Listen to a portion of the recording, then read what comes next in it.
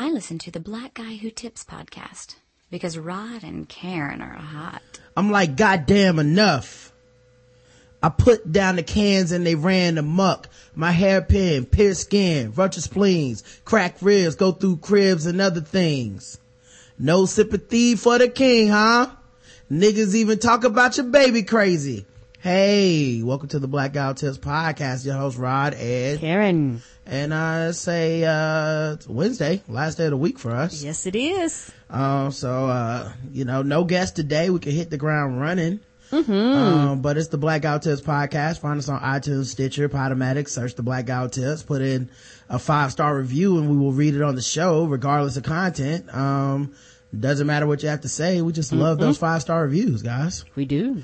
You can also go to theblackguywhotips.com, sign up for premium. That helps. Love when you guys do that. Helps the show out, helps us out tremendously. Is how we make our living at this point. I can't do it without you guys. We can't. So we appreciate everybody that does take the time out to do that. Cause there's so much other shit you could be spending your money on. People get mad when Netflix goes up $1. So I'm like, I can see why they, might not support us, but we appreciate the people that, recognize the quality product that we put out and, enjoy all the bonus content that we, do for you guys. Yes. Speaking of which, I've also been on some guest spots lately. So make sure you guys check out the list when I put out the guest spots later on in the week. I'm supposed to be on Game Enthused tonight. I was on, the Where's My 40 Acres boob tube, last night talking about 24, the new season of 24, which I've been thoroughly enjoying. It's, Jack and being an old impossible white man. I'm behind, but what I've seen is actually good. Yeah, I love it. He was out running drone missiles yesterday and shit in a car. Yes. The wrong side of the street in a different country. It was crazy. Fuck your laws overseas. Yeah.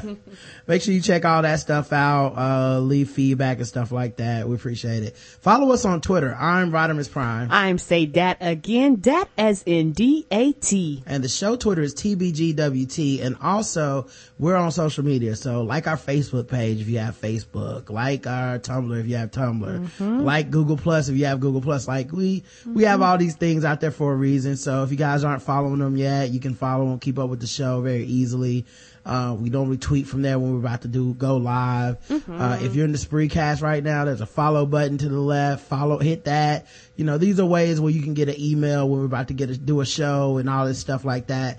I even think it emails you again 30 minutes before we do the show or something. So yeah, a bunch of easy ways to be included in the community. And also, you can also sign up on our actual website and put in your email address. And every time Roger actually puts a post, it will automatically email you to let you know too. That's absolutely free. You don't have to be a premium member to do that. Now, of course, there's been a ton of stuff, so we should get into it. The official weapon of the show is the taser. An unofficial sport. It's bullet ball. And bullet ball extreme. Today's podcast is double sponsored. It is brought to you by none other than adamandeve.com.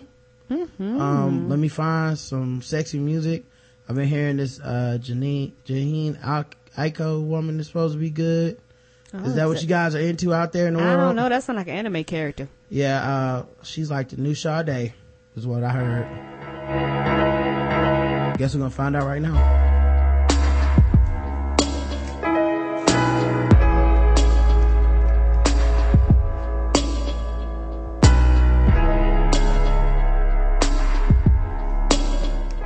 Fellas and ladies, are you looking to spice things up? Are you trying to get a little strange in the bedroom, a little weird? Well, this is a great time to do so. All you have to do is go to adamandeve.com, put in code TBGWT. You can get 50% off of just about any item in store for a limited time only. And in addition to 50% off, you can also get 3 free adult DVDs for a little inspiration.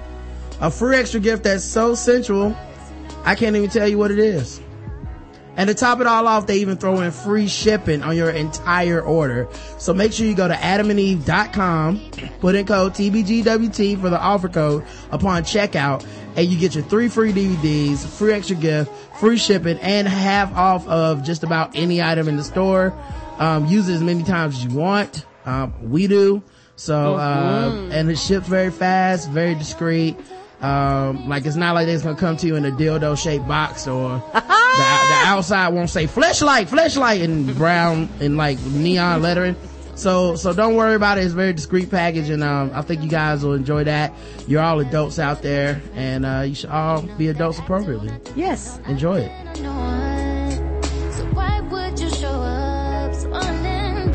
Yeah, I gotta hear some more of her before I say she's a Sade. Yeah, she fucked up when niggas do not like when you compare yourself to something.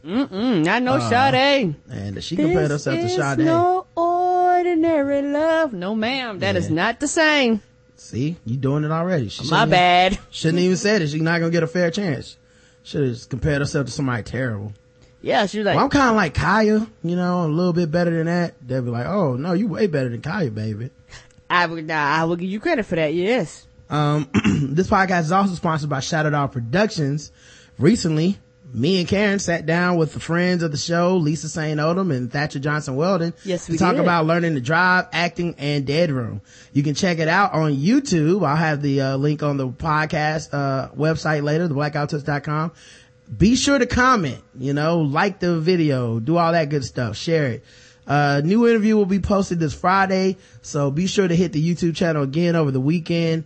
Thanks for all your support. Shadow Dog Productions. So, thank you guys that do support, Shadow Dog Productions. Like I said, they're our sponsor, and it helps us out when you do that, helps them out when you do that. And, something as easy as liking a YouTube video or clicking, leaving a comment, it's something that, I think a lot of people take for granted, but a lot of people out here that put this content, for people to, consume, it means the world to them when you do something like a video or share a video.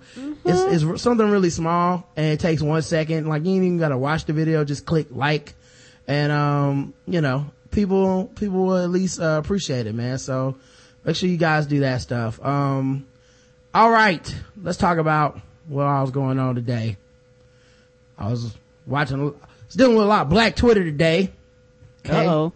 That's right, Black Twitter was all up in it, Karen. Or as I like to call it, Twitter. Okay, it's just Twitter to me. I don't know if y'all are all black or not. I don't even know. Some of y'all are like cat avatars and shit. I don't know. Like a dog talking to me. Is that a color? Is that a race? Anyway. Yeah. You'll never know what you're getting. Yeah, I just call it Twitter. But apparently Ash Shabi tweeted something that everybody was going in on. And I think it was mostly because niggas don't like that nigga, so that's the end of it. You know what I mean? For most people. Yeah. It was like, anything he say, I'm gonna have something to say. And I can't blame him at this point. I mean, when's he said anything really, he says a lot of fucked up stuff, I'll put it that way. So, he does Free Advice Wednesday, where people can ask him questions, and then he'll answer the questions and give people advice. So one question was, should I tell the man I'm dating that I have HIV? And his answer was, only if he's seriously pursuing you for marriage. # Free Advice Wednesday. For some reason, everybody went off on that tweet. Like hard, like, fuck you. That's crazy. And this always sucks when this happens, because if you agree that he's some kind of troll, then why the fuck would you help get him 117 retweets and 14 favorites and all this shit? Not to count the countless responses that people, go into and stuff like that. So, it's just so funny that people do this. But the thing about this that didn't bother me at all, why it didn't bother me, he's like a pastor in his beliefs, kind of like the same thing you hear in church. He don't think people should have sex until marriage. So as far as he's concerned, no dating is serious until you're about to actually get married, till you're pursuing some level of commitment that is marriage related. Okay. So you shouldn't even be having sex. So, I think a lot of people got mad because they can't disassociate the idea of dating and sex. Like, well, if we're dating, we're going to be intimate. So this guy's basically telling people to go have sex without telling people that they have HIV. That's not what he's advocating. You know what I mean? So it was just crazy. And I think also part of it is like people are so selfish too. They only think about it from their perspective. Cause my thing is this: if someone does have an STD with the stigma that comes with and the seriousness, they're not going to just tell everybody. You're not going to be on a first date and then pull out like a business card that goes, I have HIV. Can we still finish this meal? You're going to wait till you get to a very serious level before you tell someone, especially something like HIV or herpes, something you live with. Yes. You're going to wait till you get to a very serious level, hopefully if you're mature enough, before you even approach this topic and go, hey, listen, this is the deal. Can you handle this? Yeah. You know, but instead everyone was just hearing like, but what if I already have feelings for this person and they tell me this? And now we can't be together because I can't handle that. Too bad. That's the truth. That's what it is. You can't make anyone tell you something that they don't want to tell you or that you haven't quote unquote earned in their eyes yet. That's true. And also, people have to understand, like you said, that's not something that people openly come out and tell people. And a lot of people are very, very judgmental about STDs or any type of disease or anything like that. And it's one of those things. Now, it would be an issue if they told you after you were intimate with them. Like, to me, I would have an issue with that. Right. Yeah, obviously. Like, yeah. That's the thing, though. It's not like you don't have to have sex when you're dating. True. You don't even have to have intimate contact. And if the idea is that they're being responsible, they're not exposing you to anything, then I don't see why they should be forced to tell you. Now, I think if you're in a serious relationship and you're building towards it, it'll have to come up at some point. But it's kind of, you know what it reminded me of when we read that advice column from the guy's perspective who said, oh, this woman was transgender and she didn't even tell me the whole time and I could have slept with her. Ugh, gross. Anyway, I'm dating her sister and we had a kid, and should I let her ever see her nephew? You know what I mean? And it's like, wait a minute. Everyone's jumping on this guy's side because we're hearing his perspective, but he's an asshole in this. Yes, he is. You know, and he's telling us how serious he thought it was. They could have gone out on 3 dates and the transgender woman could have been like, I'm never going to sleep with this guy, so I'm never going to tell him, not to mention all the danger that transgender women live in, telling people stuff like that. People act like if you tell someone on the 3rd date, hey, I'm HIV positive and I would like to blah, like you won't go to fucking Facebook and Twitter. I've seen what people talk about. I've seen people post shit from like a text message that said, hey baby, can I come over tonight? Shit, take a picture of it on their iPhone, post that shit on Twitter. These niggas is thirsty as shit. Imagine telling somebody a big ass secret like, hey, I have HIV that I live with every day. And we've been dating for a while. You don't know what the fuck somebody's gonna say on date 2. Nope. Fuck around, be on Instagram or some shit. Like, yep. It takes a while to gain trust, and people just want to skip past that because they're so fucking selfish about them. It's like, tell me now. I want to know right goddamn now. It's like, we might not even like each other. True. And on top of that, it goes back to what I believe this with all my heart. Every motherfucking body think that they're a nice person, and every motherfucking body think they're mature enough to handle everybody's business. They're not. You see it on Instagram, you see it on Twitter, you see it on Facebook, you see people tell people things and talk to people behind the scenes, and people put that shit out on a public platform for everybody to joke and pick and laugh at, and motherfuckers think that shit is funny. But at the same time, when it comes to you, tell me why, so you can do the same thing to me? No. You know who I wonder about? All the people that probably have STDs, because if you look at the percentages, people have them. Yes, they do. But if you go on Twitter, Facebook, if your circle of friends in real life, nobody got no diseases, y'all. Nobody's got anything.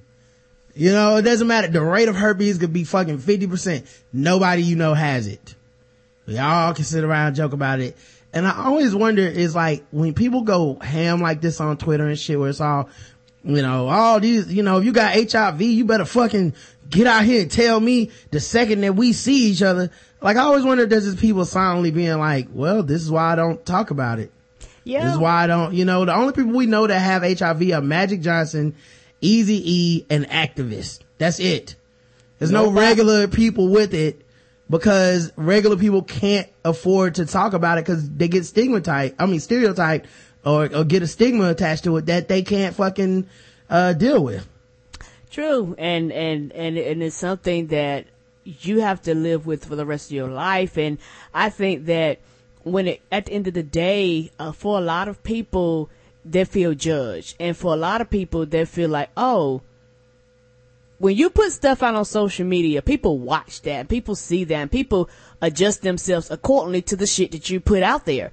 And they go, oh, okay, this is how you really feel about this shit. And if I was somebody that was dating you or was interested in you, and I had a disease or something like that, I was like, okay, we can't be together. I don't want to be associated with you because you're not mature enough to handle this. Yeah, I mean, cause to me, Shy B is just a jumping point. I don't really give a fuck about his opinion, but it's just so funny that people, rush past logic because they're just like, me. But, instead of thinking about what about me all the time, sometimes you gotta approach it from what about us, because I think what people are really running from is the devastating feeling that you get when you attach yourself to somebody that is going to perish or is going to live in the suffering or is going to have to adjust. You're going to have to adjust your life for this person. And that's one of the reasons that a lot of relationships can't work out and won't work out, is because people refuse to deal with those things. And HIV would be one of those things where it's a game changer. And so what people are really saying is, don't let me care about you as a person on a human being level.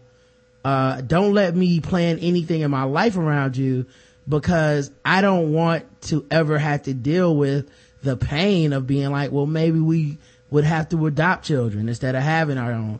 Maybe sex would have to be a certain type of way.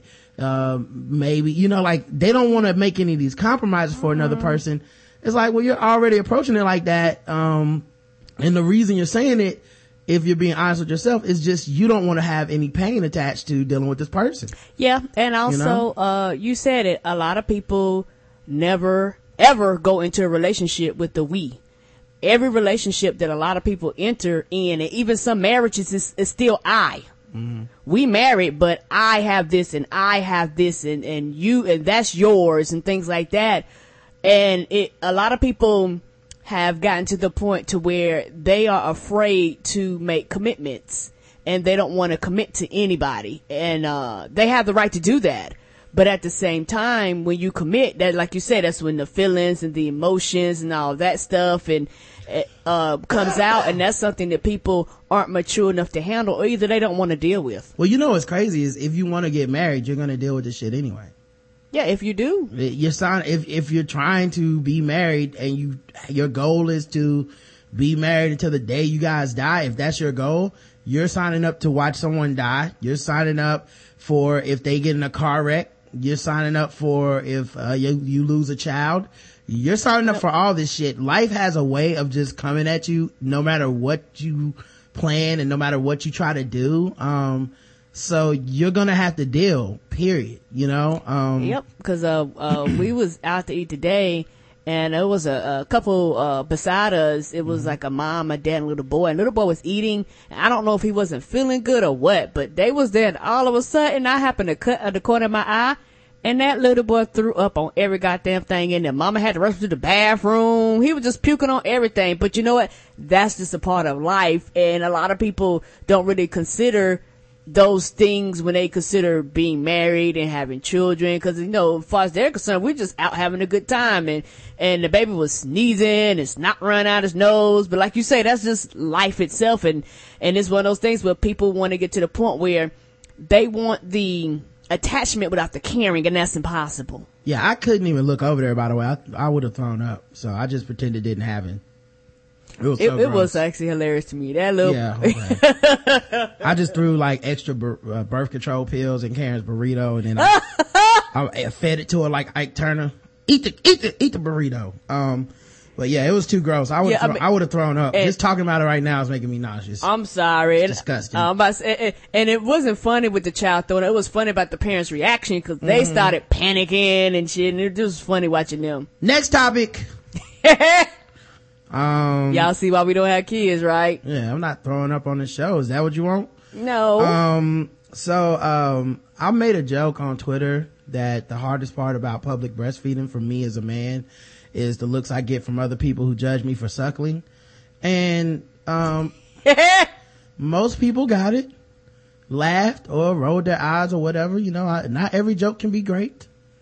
But apparently there was somebody following me that's like a public breastfeeding advocate or some shit, which is like a weird thing to be, I guess. But since people do get all weird about that shit, I guess, you know, you need those people to tell people to pull their titties out and feed their babies, you know. But it was crazy though, because this person was like, sir. And I was like, sir, like anytime I get sir on Twitter, it's always something bad. It's never, it's always somebody's like, I refuse to have a sense of humor about this and you need to too. And I was like, sir. Yeah. And I was like, what? Basically, you know, like, cause I looked at the tweet like, should I even respond to this person? I was like, what? You know, it's like, well, you know, there's a lot of stigma with breastfeeding in public and we don't need to add to that with jokes. So I was like, first of all, it's not we. This is your personal agenda, not mine. Nope.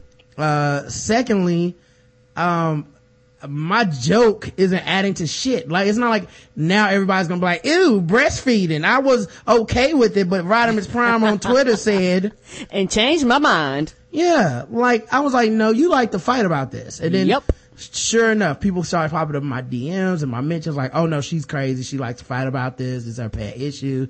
I'm like, look, I'm not trying to stop anybody from having a pet issue on Twitter, but keep that shit away from me. Yeah. I don't care. Sure don't. I don't care about your pet issue, man.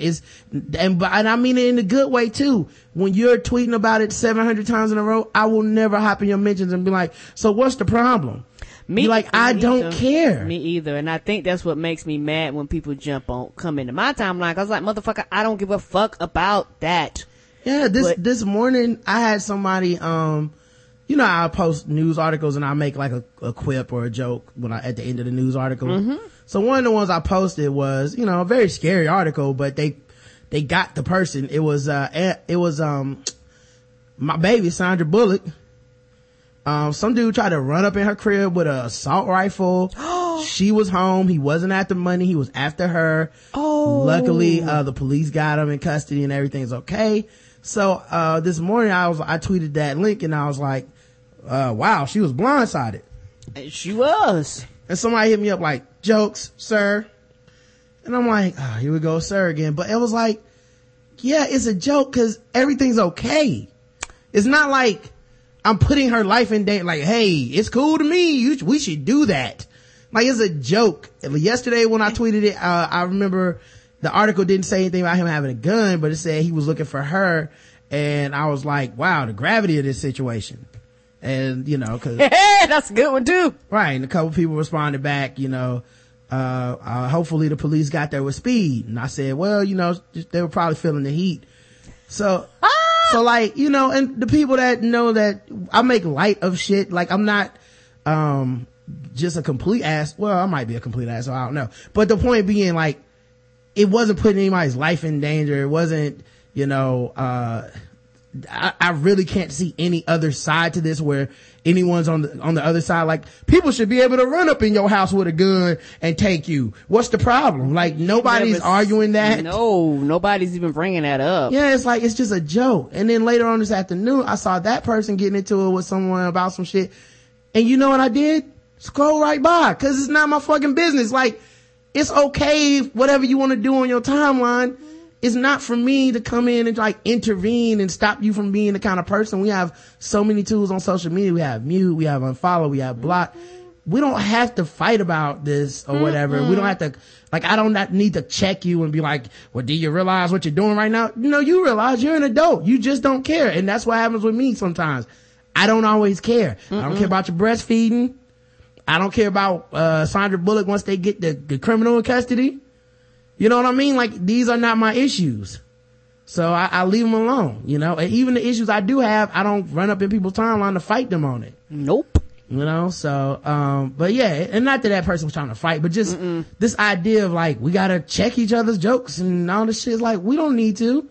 You know I'm joking. No, we sure don't need to. And, my thing is this, I don't have a goddamn thing to do with your nonsense and humor. Get your non-funny ass away from here and go be unfunny somewhere else. Yeah, let it rot. I've said last week as a joke, people aren't rooting. First of all, it's rooted in a little bit of truth, but I said people aren't rooting for the Spurs, they're rooting against the Heat.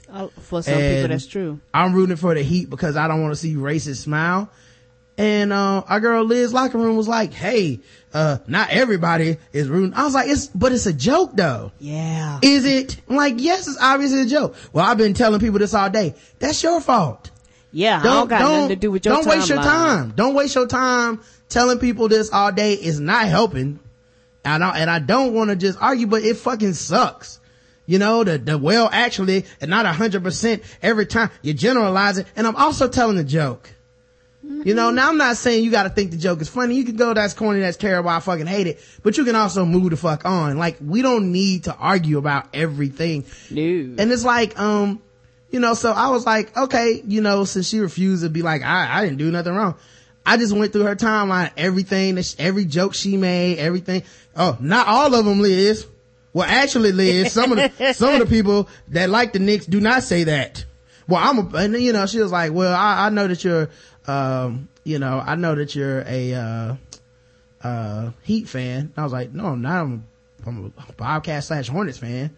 She was like, well, you know, during the NFL season, you like the Panthers. I said, I like the Eagles. Stop while you're behind. I'm the Panthers fan. I know. I said, so I said, Karen likes the Panthers. I was like, what are you doing? Now I don't want to go with you at all anymore. Oh. We almost unfollowed each other that day, man. It was crazy.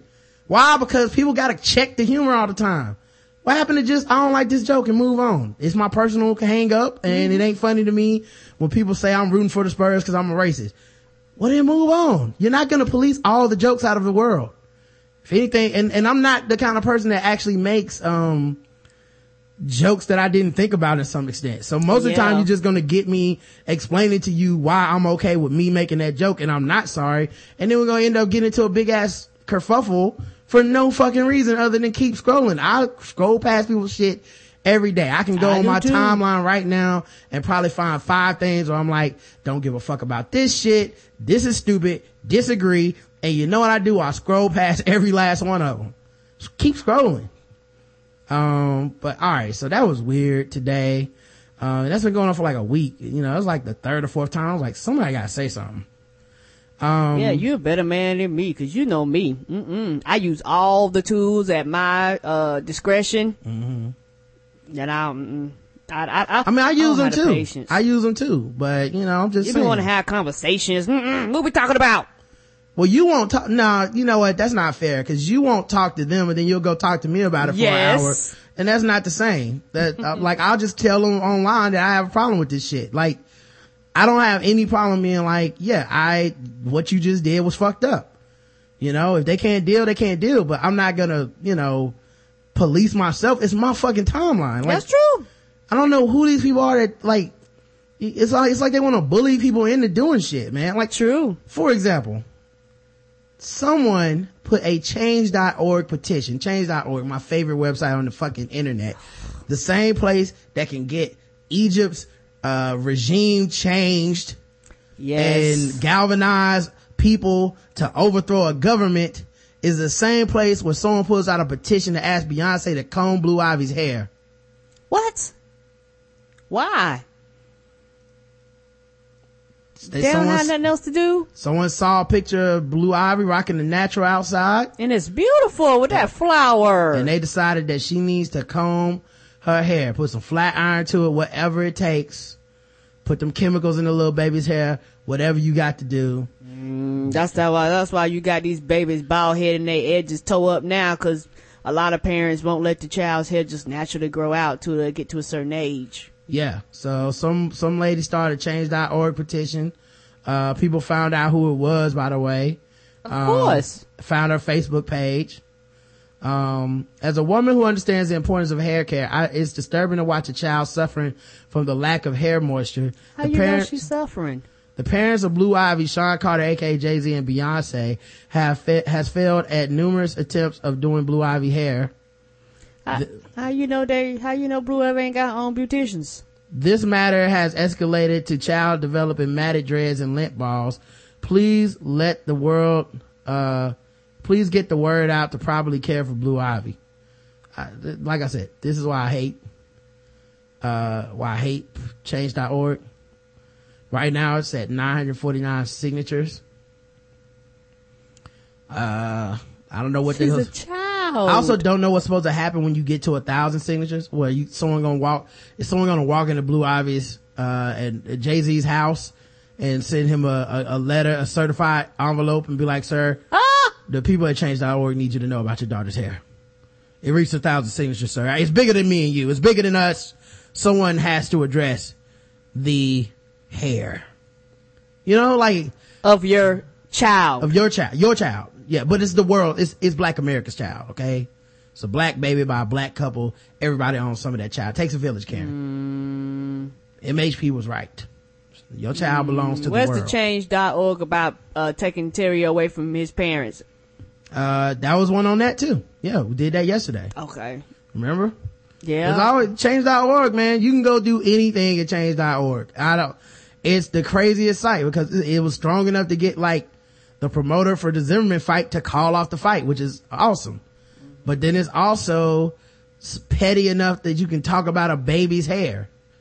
So this is interesting to watch unfold, because the same people that advocate for like keeping, even if you're mad at someone, you don't want to put them in danger by publicizing their information, putting it out there for the world to see, putting their government out there, people can find their address. We all know how the Bayhive can be. Mm-hmm. So these people immediately found this person's Facebook page that started it, put her picture out there. They were talking shit about the way she looks, put her government name out there, so anybody could go look it up and find her and all this shit.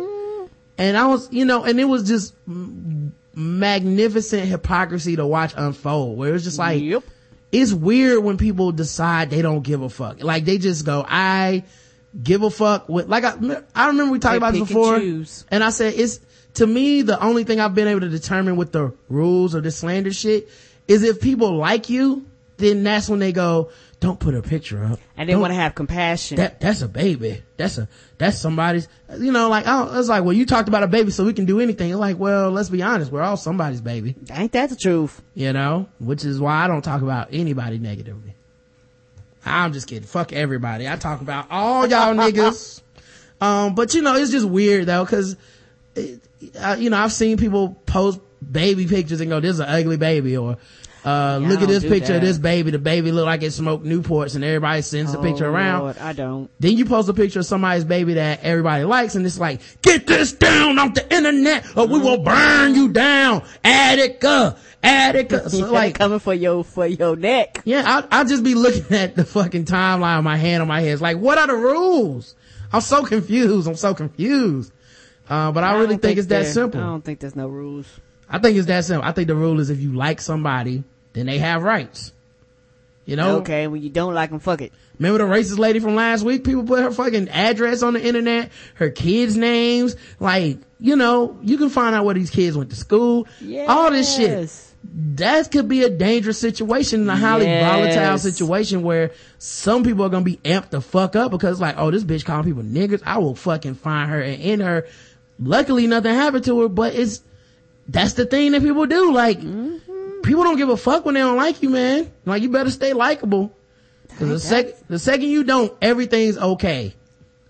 You know what I mean? Yes, I don't understand. Put your address out here, put your damn pictures where you work. Like, the second people don't like some shit you did, they don't give a fuck, man. It's, and like I said, I don't really care to save any of these motherfuckers, but it's always funny to me because if somebody does it to fucking Suey Park, then we gotta see 75 think pieces on why it's so fucking wrong. But somebody talk bad about a child that's nobody's on Twitter's baby, she got to fucking die, man. Like, Y'all motherfuckers are crazy, man. No. Insane. Leave that baby alone. Blue Ivy is precious. Yeah. She can't even read yet. How she gonna know the change petition? Like, she a baby. Shit, she got two beauticians that do her hair every morning. What y'all talking about? A lot of y'all can't afford one.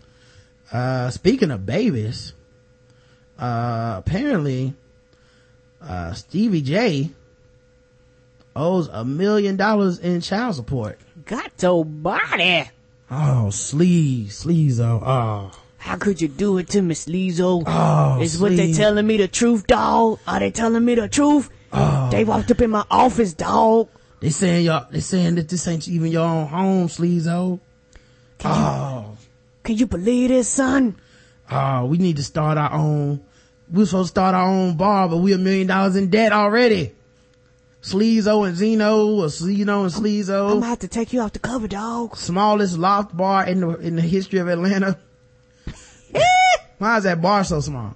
I don't know. Oh, Sleezo, $1 million. Well, he's home now on $25,000 bond, which proportionally that doesn't add up, but I guess it wasn't $1 million bail. It was just $1 million he owes in child support. Yes. U.S. Attorney Preet Bharara,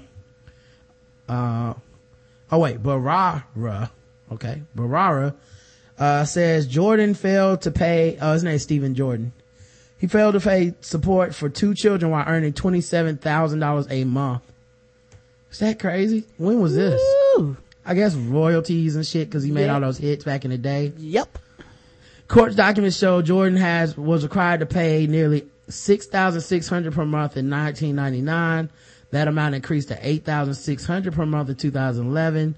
Stevie J's attorney Daniel Meacham called the allegations preposterous. Oh, well, I call it good TV. Can't wait to see what happens at the end of the season. Oh yes, I know them women ain't calling it preposterous because they ain't got that motherfucking money. Yeah, I guess they didn't get on the bus. Don't know. People were really excited about this. Now, I feel really relieved because to me, this is the ultimate sign that my goal to excise my life of like petty ass politics that I can't control, but I just keep getting mad about has worked. Okay. Cause Eric Cantor, Republican Virginia House Majority Leader, he lost last night. I thought it was funny to me. And apparently his people thought he was going to win in a landslide by 44%. And he lost by 10. Ooh. So math was not his friend. He paid the person that did this the $75,000 to be wrong. That's how much the pollster got paid. That feels like you should never work again in this industry. No, whoever told him that, they'll never, nobody else will ever hire them. He's like, well, it was a margin of error of 55%. So, apparently so. I mean, I was close. And they were saying that he spent like 10-1, for the person that was running against him. And they were saying like some of the dinners and fundraisers and things he was having was more than the other person's whole budget that they spent. I think the other was like a professor at a university somewhere. So on the one hand, yay for democratic elections. It shows that people have a voice. You can't just spend money and buy yourself an election every time. Here's the problem.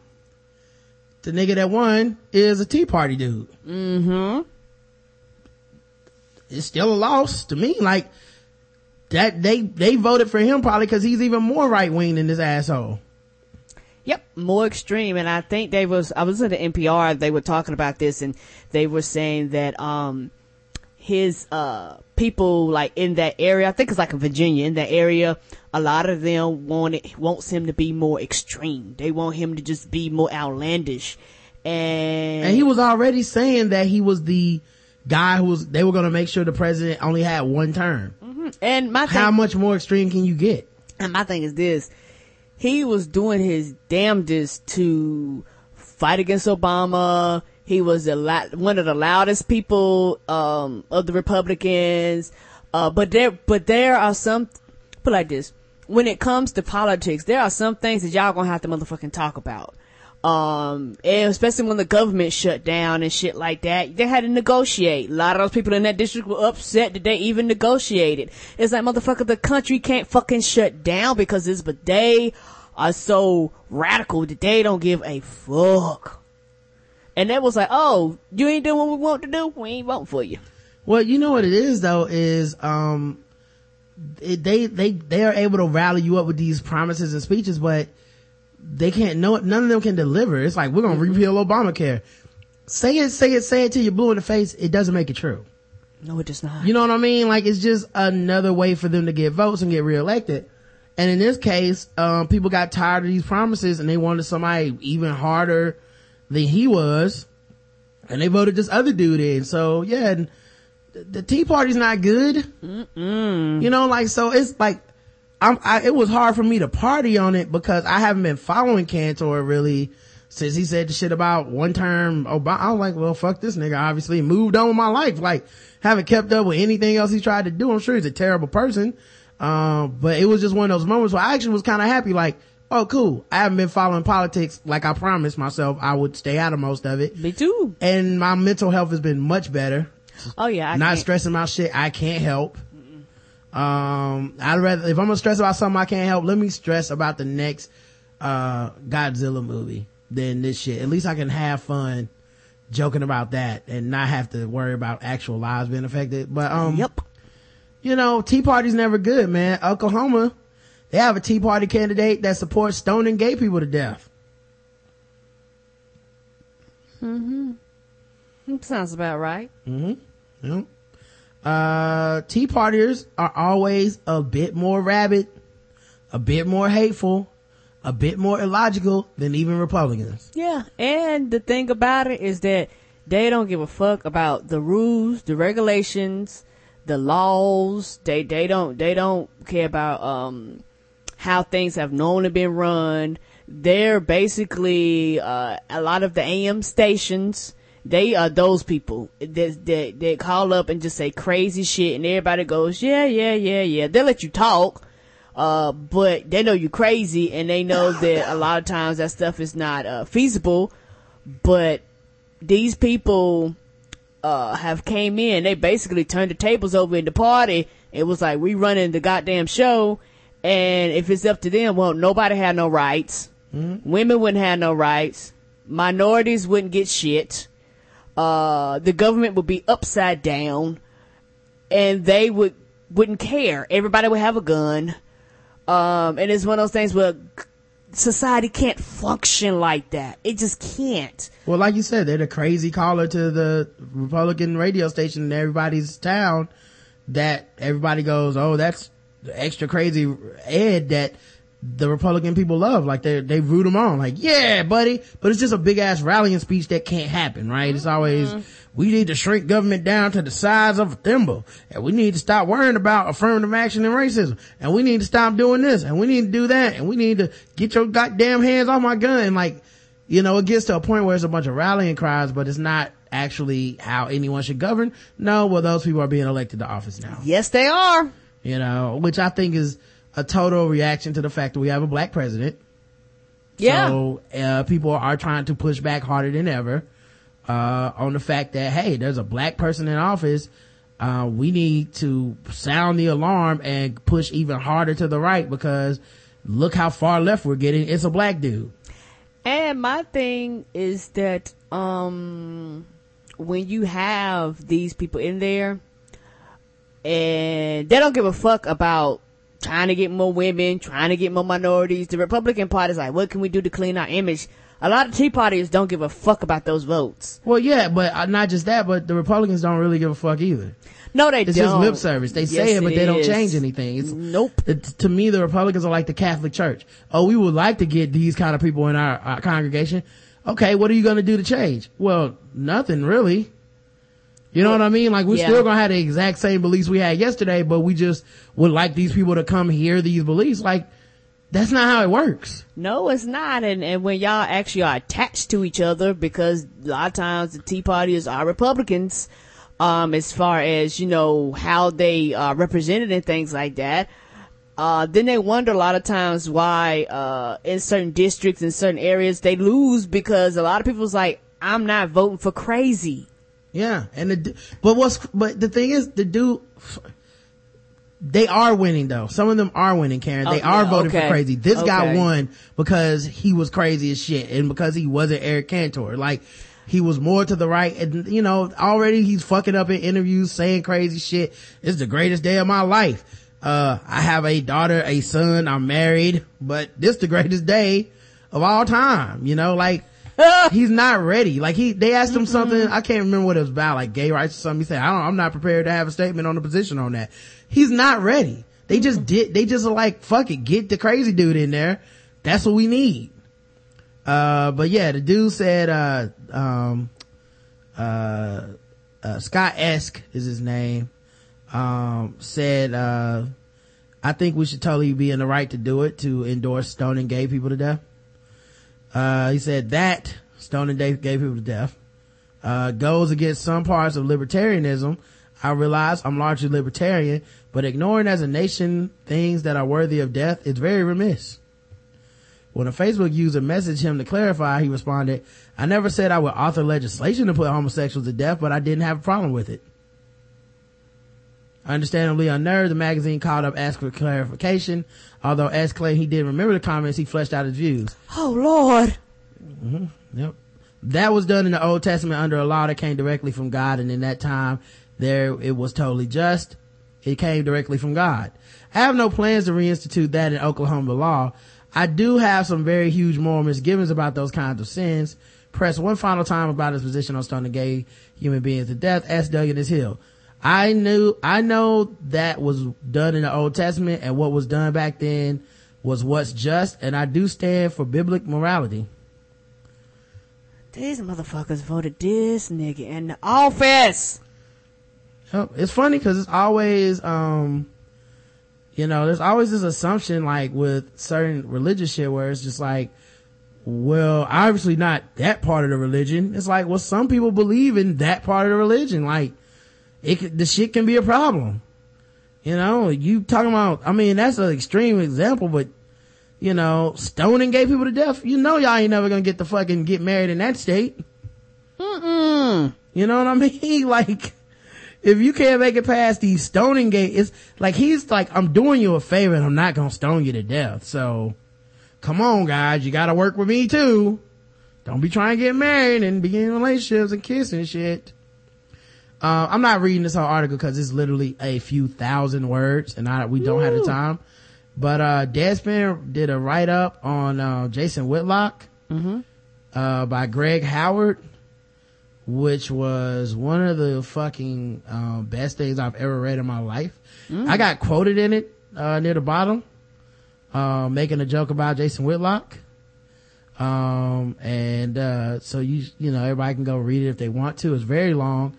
But, it's all the problems I've had with the dude on just a regular level. I do think it was kind of shady because the premise of the article is this.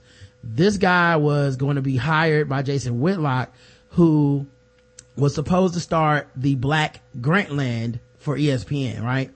Now, what that is, for people that don't know, Grantland is like a spin-off site of ESPN that covers pop culture and sports from a different perspective. It's run by Bill Simmons. So what ESPN has been doing is they give their coveted writers their own space on the internet to go and have, a budget and freedom to sign up young writers and create their own. This their area, right? Huh? This their own entity. Yeah, their own brand. It still belongs to ESPN, but, a little less controlling, a little less like, it doesn't have to be about sports. If you want to write reviews of The Wire, if you want to do.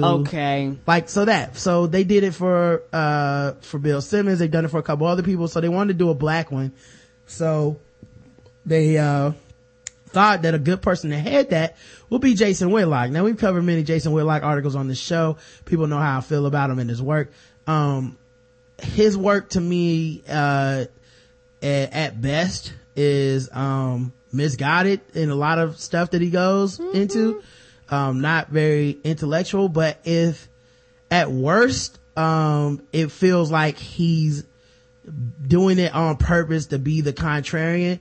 But by contrarian, I mean contrarian to most black people, because he pretty much endorses the racist mindset of people that stereotype all the negative things about black people. Yeah. And anything that happens, even if it's done to black people, even if it's not us being involved, it's our fault somehow.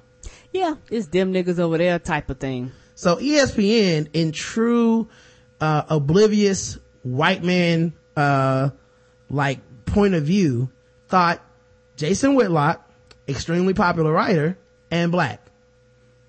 And those two things are right. He's very popular in America, and he's black. That's true. So they said, who better to lead our charge to get young black writers and stuff, and get his own section of our internet, and go and do his thing.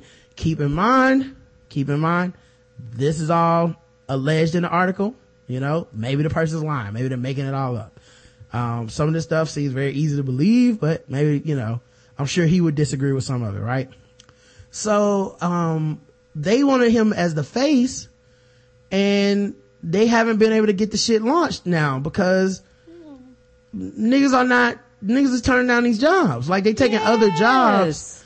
Now, you know, part of this could be, cause I think if he has the money of ESPN behind him, it doesn't really matter what he believes. People would work with him because people, like, writers are notoriously broke. So, you know, the part of the thing that was like kind of questionable to me was this idea that, well, no black people will work with him. I'm like, I don't know. It could be that he won't work with any black people. He might not find there's any black writers worth putting up there for him. Or the ones that he does want, maybe those are the ones that have options, and they go, I'd rather not do that. You're still fleshing some shit out. You know, I'm going to go work for this other person, you know. That, and the fact that you can't write about everything is black folks' fault and then go, well, black folks, I need for you to write something for me. Them niggas gonna be like, nigga, I don't want to write for you because the shit I write about you would never let see the light of day. Right. Well, there's that, you know, that's that question. You don't know for sure, but there's not a lot of black people that approach issues the same as him. And at the end of the day, if he's the boss, if he gets to decide, you know, if you disagree. And so there's also this unspoken rule, which I grew tired of anyway, where people that are black writers are not supposed to ever go at each other. A rule that he's violated. He went out to Scoop Jackson. I remember that very vividly. It's why he pretty much lost his job at ESPN the first time around. And it's funny because in a world where so many people dislike this dude, they don't go on the record to say it because they're scared that he'll be petty, he'll be vindictive, he's gonna get more. He has a lot of power. Yeah, he'll get more power than them and he'll shut them down somehow. And that's the eternal fear of being, you know, in a peer group where there's not very many black people, and then they've decided that the black person that is the in the know guy is the guy that seems to hate black people. You know, so you know, and like I said, I don't even know that he believes the shit he types or not, but I know that business wise is a good move because it confirms so many fears that white people already have. It confirms that nothing that white people do is their fault or the affects the community more than anything black people do to themselves. And that's it. Like, that's his whole philosophy. Yes, it is. It's predictable at this point. A news thing happens, and then I go, this is what Whitlock's gonna say.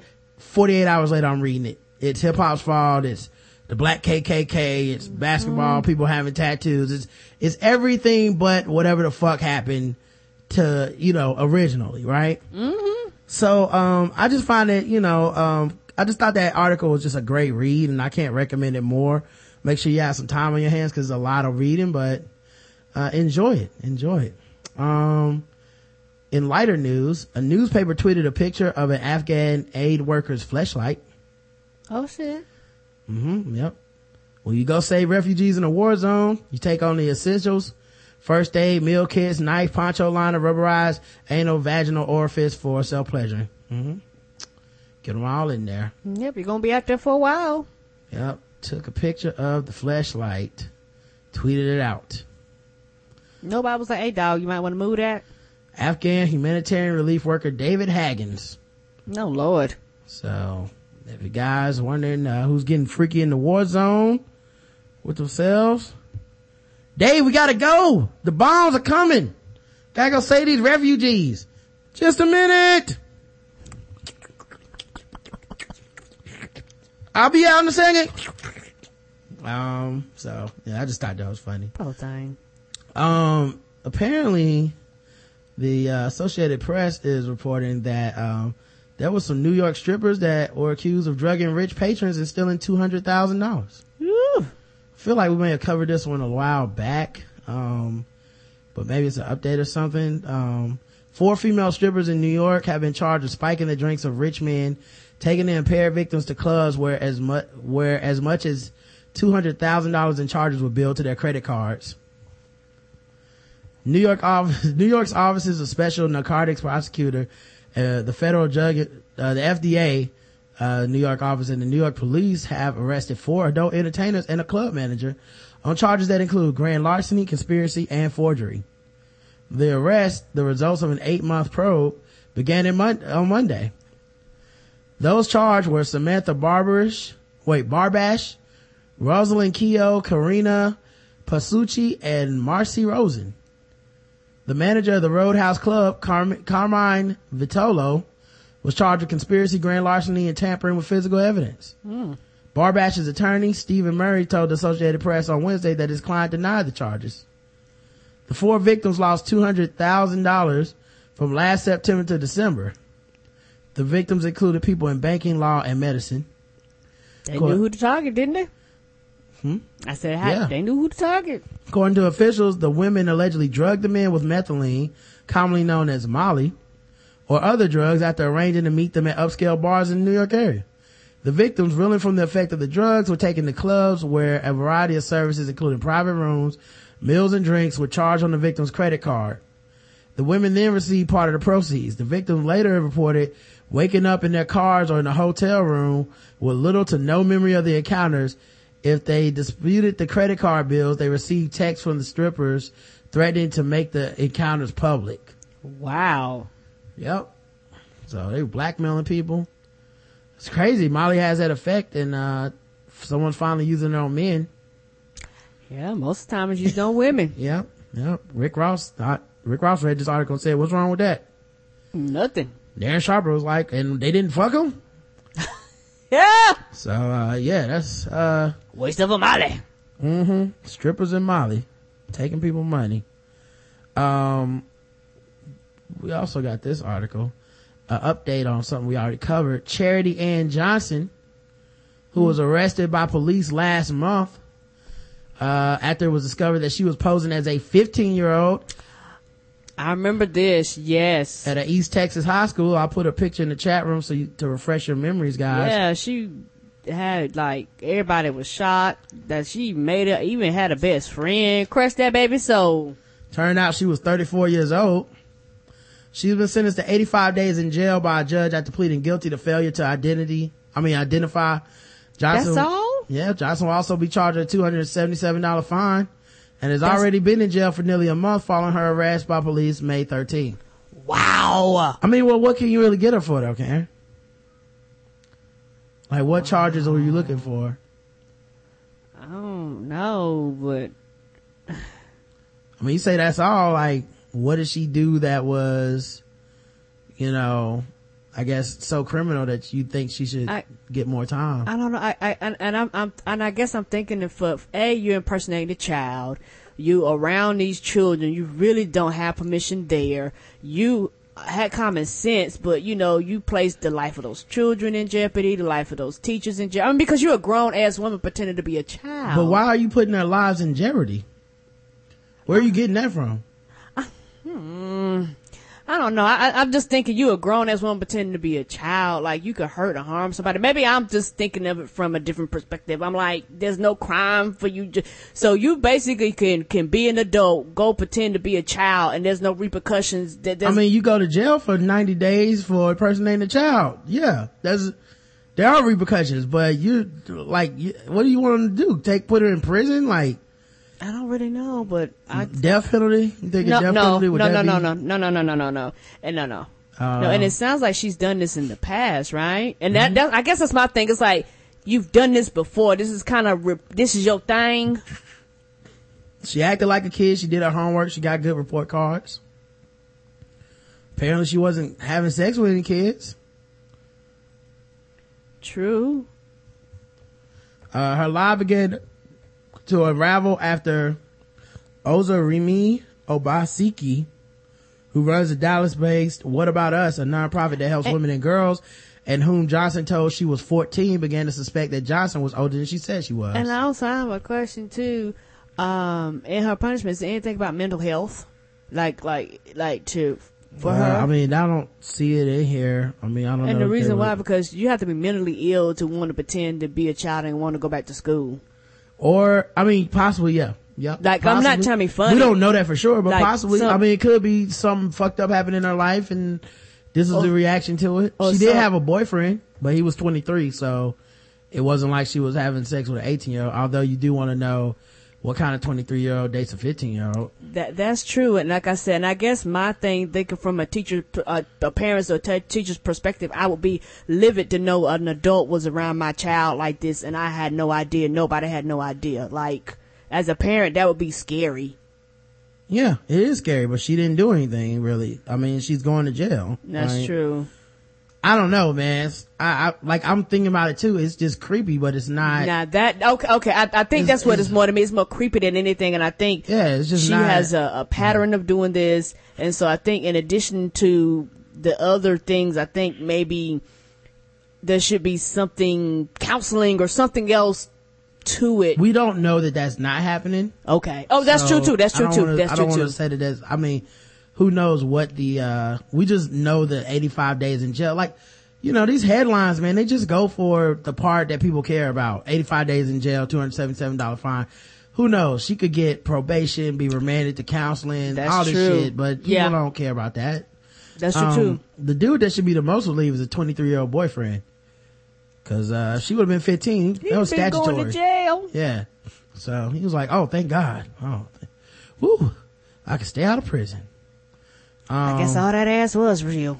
Yeah. Ooh, thank God. I thought she could do some things that a 15-year-old shouldn't know, but I didn't want to didn't want to question my luck. Look gift horse in the mouth.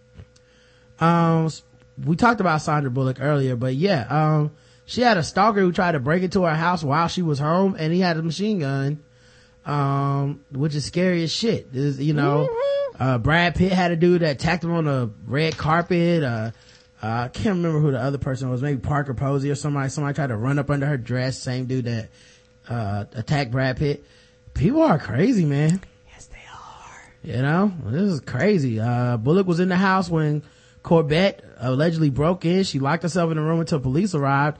Her son was not at home at the time. He was with a nanny. I know, she was glad. Law enforcement sources tell TMZ they are positive Corbett did not break into the house to burglarize it. He was there for Sandra. We're told he didn't want to harm her. He wanted a face-to-face, whatever the fuck that means, right? It's a crazy person breaking into a house with a gun. What does that mean? And I would be scared too. Well, he didn't have a machine gun at the time of the arrest, but they found it later, so. You coming in with a machine gun, but you want to have a face-to-face? Well, he didn't have it at the time of the arrest, but who knows, right? Like, was it in the car? Was it at his house? Anything. And if I was her, I'd be fucking scared to death. I'm like, you know what? I'm motherfucking moving today. Yeah. Like, wherever she is, this address is changing. You know what though? When people are crazy as fuck, what can you really do? Like, that's the big illusion of the world. If you want to kill somebody and you just don't care about yourself, you can do it. Yeah, and you can find them too. Doesn't matter who the fuck they are. That's, you know, people have killed the president. The one person that we're all like, you can't kill him.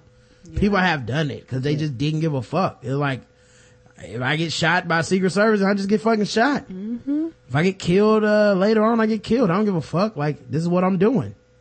So and celebrities are no different. It's just sad that we have a culture that worships celebrity like this, but they become fixated upon by people. Mm-hmm. And then obviously this person has mental health issues and it's unpredictable what the fuck they can do, you know. Yeah, and at the end of the day, they normal people just like you and me, but a lot of people don't look at them like that. Yeah, that asshole that attacked Brad Pitt, he's doing his community service in a Brad Pitt t-shirt. There's a picture with Brad Pitt on the front. Wow. People are just fucking crazy. It's like, what are we gonna do? Stop you from being crazy? Shonda Rhimes about got in trouble today. Hollywood Reporter, with the salacious headline, Shonda Rhimes urges graduates to stop dreaming, says a hashtag is not helping. In a very candid and entertaining speech, the Grey's Anatomy creator also told Dartmouth class of 2014 that it's impossible to do it all. Now, I'm gonna read this whole thing, but I didn't have a problem with anything she said, but I knew that her saying it would lead to people being mad. Okay. Dartmouth College alum Shonda Rhimes imparted her wisdom to the school's class of 2014 with an entertaining commencement address. She called in part some random alum who runs a TV show thinks I should know before I graduate. After admitting to how nervous she was before giving a speech, I get this overwhelming feeling of fear, terror, really, dry mouth, heart beats fast. Everything gets a little bit slow motion, like I might pass out or die or poop my pants or something. So, not off to a great start. Yeah. She's not a comedy writer. No. The creator of Grey's Anatomy and Scandal self-deprecatingly quipped that she felt wildly unqualified to give you advice. There is no wisdom here, she said. So all I can do is talk about some stuff that could maybe be useful to you. From one Dartmouth grad to another. Some stuff that won't ever show up in a Meredith Grey voiceover or a Papa Pope monologue. By the way, isn't that kind of cool that Dartmouth went and found Shonda Rhimes and, she gave the speech? Like, that kind of got glossed over in this. All together. But it's kind of cool, right? She's made it big enough to do this. She said commencement speech givers usually tell graduates to dream and dream big and not stop dreaming until those dreams become a reality. I think that's crap. Rhimes said, arguing that only hard work makes dreams come true. Ditch the dream and be a doer, not a dreamer. I'm on board so far. I am too. I think that when it comes to these commencement speeches, everybody they lie to a lot of these graduates and give them, butterflies in the sky and you can make it and dreams do come true, when 90 to 95% of them graduates within the 5 to 10 years will not be doing a goddamn thing related to their degree. But you don't tell the students the truth because it makes everybody feel good and you don't want to buzzkill the day, quote unquote. She also told graduates that the day after commencement was going to be the worst day ever for you, sharing her own story about how she never wanted to leave college and enter the real world. What really happens is that to the rest of the world, you are now at the bottom of the heap, she said. Maybe you're an intern, possibly a low-paid assistant, and it is awful. The real world, it sucks so badly for me. I felt like a loser all the time, and more than a loser, I felt lost. But in spite of this, she urged, don't be an asshole. Rhimes also encouraged graduates to spend some time volunteering and argued that a hashtag is not a form of activism. Now, this is where everybody got up in their feelings, but she's right. Yeah. She's like, well, don't just stop at a hashtag is what she's really paraphrasing to say. Do a little bit more than that. Yeah. And now keep in mind, that sentence is not her words exactly. When she says a hashtag is not a form of activism, that's the writer saying that. They have the quote that she said, and I'll read that in a second, but she didn't exactly say hashtag is not a form of activism, and that's it, She says, a hashtag is not helping, she said. Hashtag yes all women, hashtag take back the night, hashtag not all men, hashtag bring back our girls, hashtag stop pretending hashtags are the same as doing something. Hashtags are very pretty on Twitter. I love them. I will hashtag myself in the next week. But a hashtag is not a movement. A hashtag does not make you Dr. King. A hashtag does not change anything. It is a hashtag. It's you sitting on your butt, typing on your computer, and then going back to binge watching your favorite show. I do it all the time. For me, it's Game of Thrones. So people got mad, right? And on the one hand, like I said, I think hashtags have helped Scandal tremendously. Yeah. And she's not knocking them. She was saying that we're in a society where people take a hashtag and think that that's it. I can take a hashtag and be somebody. I can take a hashtag and be famous. When she's like, no, it's more than a hashtag. A hashtag ain't enough. You gotta work. You gotta grind. You gotta put something more behind it, but we live in a world where we're not about that real work. We're about what's easy and convenient. Yeah, if it doesn't become something, even if it's something online, but if there's not some action put to it, then it is kind of a waste, you know? And I think there can be some things that are immeasurable, like emotional healing and sharing and community, but at the same time, what can you do with those things is what really affects change in the world. Like, it's not just starting a hashtag, but, you know, hey, here's a hashtag, and then everybody went to the streets and overthrew Mubarak. You know what I mean? Like, yes, that shit is, here's a hashtag, and then we all march for Trayvon. You know, there's actions behind it. It's not just a hashtag. Right. And it seems that the theme of her speech was go do something. Don't just do this hashtag shit. But, like I said, for a show that relies on hashtagging so much, people ain't gonna read all this. They're not about to give her no benefit of doubt or no, you know, and not to mention some people don't like her or her show already. True. Or her writing. Yeah. They don't like the premise of the show. They don't like, any of this shit. So there's a lot of people that they got their personal agendas already with her. So, yeah, people got mad. And then she went on to talk about how she can't do it all. And every time she's succeeding in one area of life, that means she's failing in another area and stuff like that. But nobody cares about that. They don't have anything to do with that hashtag. Cause, hashtag scandal. Okay. Yeah, man. People was mad, man. It's so sad because honestly, the fucking, title of the article is inflammatory. And then that sentence that she didn't actually say, she said a hashtag is not a form of activism. It's like, well, that's not what she said. It's actually not what she said. She said, you gotta do more than just hashtag. It's not, like, you can't count that as volunteering. Keep in mind, she framed this as spend time physically volunteering to help people do something in some form or fashion. Don't just say, I did a hashtag and now we're going to end it there. Challenge yourself to be better, which is what a lot of these fucking graduation speeches are. You know? So it was, I don't know, people went in on her. Paula Deen is launching her digital network in September. Oh, and she gonna make millions. Yeah, I'm scared it's gonna be that Glenn Beck thing where you strike someone down and they pop up twice as powerful and shit. Cause she has so many supporters. She do them cruises every year, and they were saying that Carnival Cruise had to, like, every time she does it, especially after Food Network let her go, they had to extend it to like 2 and 3 shows and all that shit. The ship sold out.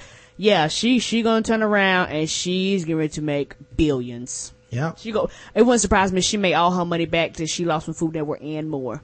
Yeah. I would not be surprised. Glenn Beck wouldn't made all that fucking money after he got off of Fox News. He's making more now than he ever made on the station. Turns out Fox was holding his ass back. From that money, yes sir. Racist people was like, I got to filter this through Fox? Fuck you. Now if I can give it directly to your ass, okay? You got it. You go in on this motherfucking Nigerian president, alright? But yeah, she's announced plans to create a Paula Deen network, a subscription-based interactive digital experience that is expected to launch in September. Guess who's going digital, y'all? I'm so excited about my new online network and can't wait to show everyone what we've been working on, Dean said in a statement. Paula Deen is the kind of person that I feel like when the cameras are off, she don't even have a southern accent. You know what I mean? Like, it's like, and cut. And then she's just like, oh my goodness, all these motherfucking redneck yokels, and fucking racism driving the show. Bring me some more tea, boy. You know, like, the cameras are back on. Oh, I do declare, I am a mite parched. It is hot as the dickens today. We're going to have so much fun being together and cooking up some wonderful new and classic dishes. Y'all can get my recipes, tips, and cooking anytime you want. This is for you. I can't wait to crank up the oven and get cooking for the people I love, the Jews. Oh, I'm sorry. I love my family, my friends, and my fans. Paula Deen Network will contain daily broadcast quality programming from Dean, where she will share new recipes, cooking food for her signature Southern dishes, and healthy meals. That's gonna be the small part of the channel. Oh, really small. And fried salad, y'all. That's right. We take up the lettuce and we fry it up, dip it in some butter. In fact, double dip it. Put that tomato in the deep fry, y'all. Let's hook it up. Yeah, it wouldn't surprise me. And if she's smart, it wouldn't surprise me if she got other other cooks up underneath her and shit like that. Like, this is something that she can really roll and start her own shit off of. Yep, the network, because somebody gonna sell out and do it. You know they're gonna have some black cooks, by the way. Of course. Some black people gonna take them checks. Prepare yourself now. Probably gonna be giving good commentary in between. You know, when I was down Paula's house the other day, and she was telling me how much she loves black people, and I can tell you guys, she loves black people. We'll be right back at this commercial. And we're back. Just wanted to say, Paula Deen, thank you so much for giving me this job, ma'am. Now back to this slavery chicken. What you want to do is you want to take the leftover chicken from Paula's earlier recipe that they didn't eat. Yes, and to make it authentic, why don't you just throw some chains in it? The black people on the channel gonna be shirtless with chains on and ragged clothes. Oh yeah. Now, welcome back to Slavery Kitchen. Today's recipe, hog maws. How to turn the intestines of the pig into the most tastiest dart. That's right, guys. Chitlins. Here we go. Yes, and I'm gonna sing very authentic Negro spirituals. We're just gonna put this in the oven for 30 minutes, and while we're there, you might want to pass the time singing some old traditional black music, such as Ezekiel saw the wheel way in the middle of the air. Yes. And nobody knows the trouble I see. Ding, ding. Looks like our food is ready. Let me go in and get these hog maws out. Turkey necks. Delicious. And you too can serve this to all of your black friends and let them know that you're not racist. Exactly. Coming up next, how to slice watermelon. It'll be a short segment. So it will have some long-term and short form content with theme shows like Leftover Mondays, Taco Tuesdays, where she'll be talking about the Mexicans, as well as holiday themed content. Dean's family members will also make appearances. You think the Mexicans gonna have their own area too? Yeah, it'd probably just be her talking about immigration. The network will be accessible via computer, smartphone, and tablet with smart TV compatibility introduced at a future date. Fans can sign up now to receive updates. PaulaDeen.com with early registration beginning in July. Those who pre-register will be entered in a sweepstakes for a chance to win a trip to Savannah, Georgia to join the live studio audience. Oh, just what I need. Welcome to the live studio audience. You need to sit in the back. The color section is all the way up there. Yes. Sorry, you didn't put your race on your application, sir. We could have told you earlier. The network, no, sir. These seats are for whites only. They're already taken. The network will also be previewed at the first Paula Deen live shows in Pigeon Forge, Tennessee on June 21st and 22nd. The digital offering marks Dean's return to producing the type of programming she offered with her Food Network show. After Dean revealed in a deposition that she previously used the N-word, Food Network declined to renew her contract when it expired last June. Despite her, it's been a year. Despite her repeated apologies, Dean's admission created a media firestorm and led to the crumbling of her business empire, with many companies cutting ties with the show. Yeah, and my thing is this, several things. Number one, I think that because like I said, because I watched Food Network and things when she was on, they filmed at her house. Like, they literally come and filmed at her house. I can guarantee you that she paid attention and she learned a lot of shit that they did. So, you know, she probably had shit built into her house, you know, for them and all that shit. So this is not a big leap for her, you know, to do something like this. In fact, it makes sense. And also, a lot of these people that cut ties from her, you let her shit blow up and she makes money, they'll be sponsoring her again. Shit, she already got a $75 million to $100 million investment from a private equity company called Najafi Coast, to help her make a comeback. Later that month, she insisted she was back in the saddle, riding her former Food Network colleague Robert Irvine like a horse across the stage at the South Beach Wine and Food Festival. I'm scared to Google Robert Irvine's look, cause If this is a black man, I'm just gonna end the show. I don't think he's black. But Thank God. Oh, that's the I almost said Mission Impossible, but Food Impossible guy. Yeah, that's who he is. Yeah, I don't keep up with these people. If that would have been a black dude, I would have been like, man, the end of the show. Dean had several offers to return to broadcast television. Steve Nanolust, CEO of the chef's company Paula Deen Ventures, said in a statement, adding that she chose to create a digital network to better interact with her fans and have creative control. Yep, so she knows she won't be fired. Once you lose that job, you gotta do it for yourself. For real, you start creating your own shit because you get tired of being fired. She ultimately decided to launch the Paula Deen Network because it gives her a greater level of direct access to millions of fans when it is convenient for them. In addition, Paula will enjoy full creative control of the show's recipes and content and be able to give her fans exactly what they love most about her. With 4.2 million fans on Facebook, 1.24 million followers on Twitter, it was clear to us that an interactive digital network was the way to go. Yep, it is. Mm-hmm. She about to come up, dog. Like, even if she can just get $1 a person, even if she just gets some of those people, to sign up for something monthly, she'll probably or even yearly, $1 a person for a year, she could make millions of dollars potentially. Oh yeah. And she'll make more than she ever made at Food Network. Yep. That's amazing. So Paula Deen back, y'all. Let's play some games here, guys. Getting to that time. Let's do it. Of course, the first one, is fucking with black people.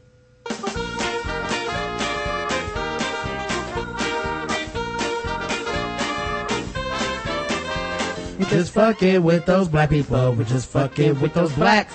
We're just fucking with black people. That's right, guys. It's fucking with black people time. You already know the drill. We grade everything from 0 to 100 in terms of how much it aggravates us. And you guys listen to us play it. The first contestant up on this is Hollywood. Actor Taye Diggs says Hollywood studios hold African American films to a frustratingly separate and unfair standard. Whether a studio decides to proceed with a black-oriented film can depend on the success of other movies with primarily African American cast, even if the projects are not connected. He starred in The Best Man. Everybody remembers that. It was great. Mm-hmm. And the sequel, Best Man Holiday, which is even better. In a recent interview, the actor said he and others who worked on the Best Man movies are eager to star on a third. I'm eager to see a third. Me too. Made a lot of money. Yes, it did. But his fate is tied to how other black-oriented films, including the upcoming Think Like a Man 2, perform at the box office. Unfortunately, the business is such that as far as studios are concerned, they judge one quote-unquote black movie off of how other black movies have done, even if they have nothing to do with each other. That's ridiculously frustrating, said Diggs, 43, whose movies credits include How Stella Got a Groove Back and Rent. He stars in a new TNT drama, Murder in the First. Here's the thing about this, right? This does away with the myth that so many black people have that, well, just support the good black movies. Don't go see the bad ones, and then they'll put out more good ones. Hollywood doesn't care. They don't see a difference. It's all black to them. Yes, it is. So if you don't go see Tyler Perry, they're like, well, we're not gonna make Think Like a Man, and we're not gonna make any of the shit. Like, well, why make Fruitvale Station? Yeah, and I'm like him. He was like, the shit is, they're not associated. They don't have nothing to do with each other, and no other genre do they do this with. Yeah, but well, they do it with other genres. He's saying this shouldn't count as one genre. They do this with science fiction. They do this with superhero movies. They do this with all this shit. I mean, do this, like if you have a superhero movie and then you have a drama, those are two separate entities. If they're in the same, genre, okay, that's understandable. Yeah, I'm saying they treat black as a genre. Which is not. We agree. Okay. I'm just saying that he said the reality of the situation is, they are considered black as a niche market that is its own genre, regardless of content, regardless of subject matter. Okay. It was black, so therefore this is what it is. Oh, okay. We've definitely come a long way, but we've got a long way to go, he said. It's too bad we can't do well on our own merit. When it comes to the studios, they don't like to take risk, and unfortunately we're still considered a huge risk, even though I don't think we are. The Best Man Holiday grossed over $70 million in North America last year and was profitable, said Paul, I don't know how you pronounce his last name, Dergarabedian, Senior analyst for box office tracker Rentrack of Universal Studios, which released 1999's The Best Man in its sequel that includes stars Diggs, Morris, Chestnut, and Sanaa Lathan, declined comment. So, yeah, to me, this is a no-brainer. They should be working on part 3, right? Mm-hmm. They're not yet. Wow. Cause fucking. What, they gotta wait another 8 years to get the next one? Cause Medea's goes to Hanukkah didn't fucking make money or whatever. You know what I mean? Like, well, that only made 30 million. So, I mean, obviously The Best Man Holiday can't be made. Like, people see those films as two different films, except if you're in Hollywood. You know, it's just frustrating. It is. I'll give it a 50 cause I kind of already knew this, but, a little disheartening to know that, you know, not going to Tyler Perry is hurting good movies. But it's a fucking terrible ass movie. It's like they put bullshit out there. The thing about it is that Adam Sandler keep putting out bullshit and people keep buying it and going and supporting it. Nobody ever says let's not do another Adam goddamn Sandler movie. Mm-hmm. Yep, it made money. So, here's another fucking with black people. Oh wait, no, this isn't fucking with black people. Say that for Sunday. Okay. Here's a fucking with black people. Black man driving his white wife to work is accused of being an illegal cab driver in a lawsuit. Yeah. City investigators wrongfully accused a black man of being an illegal taxi driver after they spotted him dropping off his wife at work, believing she was a white livery cab passenger. The married couple, Dan Keys Jr., 66, and Simone Palermo, 53, are suing the Taxi and Limousine Commission for $3 million, claiming that in an act of racial profiling, its agents seized their Lincoln Town car for 8 days and gave each of them summonses, despite their attempts to explain they are husband and wife. Wow. And they can prove they are husband and wife. Yeah, but they're not doing police work. They're not doing research. They're doing, hey, black person driving a fucking white woman in a black town car. Obviously this is some sort of someone trying to pose as a cab and not pay what they're supposed to pay. Lord have mercy. Well, I hope they don't arrest me if I'm out somewhere with Morgan then, Lord. The couple claims that TLC investigators pulled over Keys, a car salesman, because they mistook Palermo, who was biracial, for being white and assumed she was a customer. Upon information and belief, when attempting to identify illegally operated taxis, it is official policy or custom of the city and TLC to instruct its employees to target and single out vehicles operated by minorities with white passengers, the lawsuit says. Wow. On the morning of May 8, 2013, Keys drove Palermo from their Bayside home to her job at Bob's Discount Furniture at the shops at Skyview Center in Flushing. Palermo sat in the back seat of the car because rain had dampened the front passenger side seat the previous evening. After dropping Palermo off, Keys was pulled over by TLC investigators accused of operating the black town car as an illegal cab, according to a lawsuit filed last week. The lawsuit claims investigators, not yet knowing the couple's relationship, lied to Keys and claimed a white female passenger confirmed to them that he was an unlicensed act. So they made it up. Of course. When police work and research could have confirmed it, why not just make it up? Because that would take less time. When Palermo arrived to clear up the misunderstanding, the investigators refused to let them go and instead wrote both of them summonses with false allegations. Palermo was ticketed because she is listed as the owner of the town car, which was seized. We think there is no basis for the TLC to have pulled over my clients in the first instance. Once they pulled over my clients, they had many opportunities to let them go, to realize they pulled over the wrong people. Instead, they doubled down on their mistake. I believe that they flat out lied in their summonses. A city administrative judge eventually ruled in the couple's favor and dismissed the summonses. However, the TLC kept the town car until Palermo won her case May 16, 2013. Shit. The TLC declined to discuss the lawsuit's allegations. We're respectfully reserving comment at this time in light of pending litigation. So, yep, 100. That's 100. Yes, that is. Take somebody's car. Yes. Yep. You didn't ask. I mean, cause if that's the case, something like that look like you would try to get the police involved. Mm-hmm. So let's go to our next game, which is of course, fucking with black people. Oh wait. I'm about to say, we just did that segment, right? I meant guess the race. You must have really been fucked with. I know. Now that it's time for some guess the race.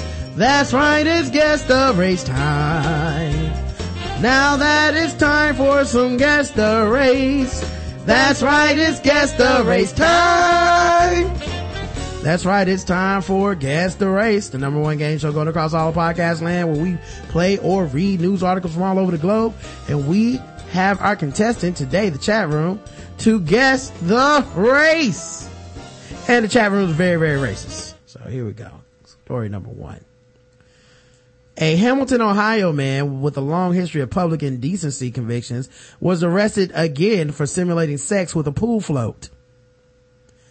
Edwin Tobergta, 35, was arrested Wednesday morning after a witness observed him standing naked on Route 4 in Hamilton simulating sex with a pink pool flotation device.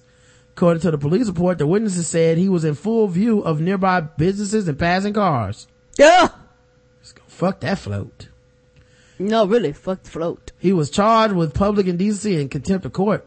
Tobergta was previously arrested June 2013 after he engaged in sex with a pool float outside of his house in front of several children. Wow. He pleaded guilty to that offense and was sentenced to 11 months in prison, but was released early. In August 2011, he was arrested for a similar offense involving having sex with a pink swimming pool raft. In 2002, he was caught having sex with an inflatable pumpkin that was part of a Halloween display. Oh, is there a genre for people that like there is blow up devices? I've seen it on Strange Sex. There's a dude that enjoyed fucking things that were inflatable. He fucking balloons and shit. Wow. Mm-hmm. What do they call them? Balloonosexuals, Karen. Who gives a fuck? Call them weirdo freaks. That's what I call them. I said, get out of here, you damn freak. Beat it. Get off my pool float. Guess the race chat room. See what they believe. Get that sperm off my pool stuff. Edwin Tobergta. The color Jason Whitlock sees himself as in all of his dreams, says Leonard Brothers. Aww. White, says Hiploida. Hey, it's all pink to me, baby. White man who fucked the pool float right in the pussy, says HC. Aww. Kid Craig says only white people are that sick. Again, White, says Keyline. White, says Joe Spacey. And White, says Sparger. The correct answer is white.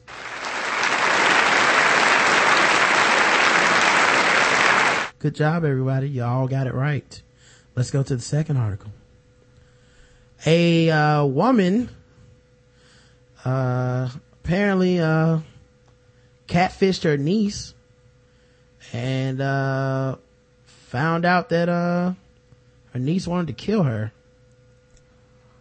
Oh my. A 19-year-old girl is in the Tuscaloosa County Jail after asking a fictional stranger to shoot and kill her family. Mm-hmm. Oh. Yep. Somebody getting Neve and Max on this shit. Yes. I bet Neve, I wonder if when Neve and Max hear shit like this, they're like, God damn it! That would have been a good episode. You know they'd be like that. According to court records filed Tuesday, 19-year-old Marissa Williams has lived with her aunt in Foster's, Alabama since April 2014. Now keep in mind, it is June 2014. 2 months, if that long. It did not take this girl that long to want to kill somebody. Her whole family. Their relationship was strained by Williams' habits on social media. She allegedly would invite strangers she befriended on sites like Facebook over to her house. When her aunt asked Williams to stop inviting men she met online to her home and did not allow her to go to parties with strangers, the 19-year-old blocked her aunt on Facebook, prohibiting the woman from seeing what her niece was doing there. According to the deposition, Williams' aunt decided to create a Facebook profile for a fictional man that she named Trey Top Dog Ellis so that she could add Williams as a friend and chat with her. Wow. The woman hoped for a rare glimpse into her niece's online activity and for an opportunity to teach Williams about the dangers of interacting with strangers online. The experiment soured quickly. According to the court documents, Williams began unknowingly talking to her aunt posing as Ellis. In late May, and on the first day they interacted online, she gave the fictional boy her phone number and home address and asked him to come over and get drunk with her. First day. Wow. She then offered to have sex with him if he paid her $50 cell phone bill. Oh my. That's what I do if I had a vagina. I'm not gonna lie. I treat that shit like a credit card. Yeah. Now, you know, my bill due on the 20th. I still got this pussy, so. Yeah, shit, you gonna give me more than 50. Like I said, I'm a man. I'm stupid. I never had this kind of privilege. Yeah. I'd be giving it away. I'd be like, you don't know your worth. Right. If I'm doing full service, you're gonna pay full service money. I see a $50 cell phone bill and I go, you know what? 10 $5 blowjobs and I'm there. That's, oh no. Yeah, that you is, are terrible at negotiating, sir. Men don't have vaginas, Karen. That's what I'm telling you. Y'all got all this worth and stock in it. I'm just like, I'd give it away. You sure would. If you want the work, you gotta pay for the works. I was fingering women at $5 a pop. I mean, they never pay for it. See? It's a seller's market in the Vaginaville. Days later, Williams allegedly told the man she knew as Ellis, that her family made her angry and she wanted to get out of Alabama. She then asked the man if she'd never met to come kidnap her and take her away from her family. This is how pedophiles get in trouble. Come kidnap me and take me across state lines. Yeah, well, I mean, I guess if you asked for it, 15-year-old. She was 19, by the way. According to the deposition, William told Trey to shoot and kill her aunt if she tried to stop him. Her plans reportedly got increasingly intricate and sinister as time passed. According to court files, she told the fictional man how to get into her aunt's bedroom so he could kill her and the woman's fiance first. Then she asked him to shoot her cousin and the family dog on the way out. Shit, she wanted everybody to get some. She allegedly planned to pack her things in his car while Trey murdered her family. When she read that Williams was asking what she was asking the fictional boy to do, the aunt called the sheriff's office and asked for help. According to the deposition, the deputies arrived, interviewed Williams, who admitted to the plot, but apologized and said she didn't really mean for anyone to be killed. Okay. Talking to a stranger on the internet, you never know. The motherfucker might do it. I've seen snapped. Ain't that, yes. She was arrested and taken to county jail where she is charged with solicitation of murder. Williams remains there pending a $30,000 bond. You know what's even crazier? That might not be the only person she was talking to. That's the person they know about because they made that person up. But if other people were coming to the house, who else is she asking to kill her family? Come on. So guess the race of Marissa Williams. Check the chat room and see what they believe. And they probably can find out, investigate her computer. Black because she was being raised by an extended family member and not her parents. Low income opposite of black garbage. Oh, so what, white trash? Catfish sounds more like First 48, black. What plan does she have that's only $50? Boost Mobile, black. Right. One whose neck is red, black. White, black because $50, black. Starchy kid of the Starks. The correct answer is black. She was black, y'all. Many of you missed it. Yeah. And she was 19, so she didn't know her worth. $50, yeah. All right, what were you saying? I said she's 19, she didn't know her worth. $50? Next round. Let's go to the bonus round, everybody.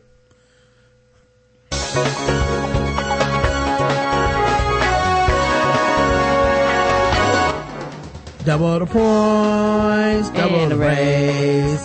Double the points and the race. That's right, it's double the points, double the race, and the bonus round of Guess the Race. So far, people are either 2 for 2 or 1 to 1, but here's your chance to do your dance. It's part 2. All right, double the points, double the racism. Here we go, guys. Police find 40 bags of heroin in North Carolina man's belly button. What? Just call him Randall Bellis Button Streeter. The 315-pound North Carolina man was packing a whopping 40 bags of heroin along with crack cocaine and Percocet pills in his navel. How deep was his navel? Who the fuck is doing these drugs is the question. Hey man, can I get some of the Percocet pills? Hold on 1 second. Oh, you know what? On second thought, I'm gonna quit drugs and just get a job and go straight. I don't want to smoke your belly button crack. I'm good. In all last month's belly buttons are nasty too. Oh. In all last month's traffic stop of Streeter and his passenger Marshall Wayne Wilson, ended in the investigators reportedly seizing 150 bags of heroin and $1,200 in cash. The total estimated street value of the heroin is approximately $6,800. Streeter's arrest caps a 1-month investigation by members of the Greenville Regional Drug Task Force, during which undercover agents say they purchased 150 bags of heroin from Streeter prior to his arrest. They were just being gluttonous. 150 bags.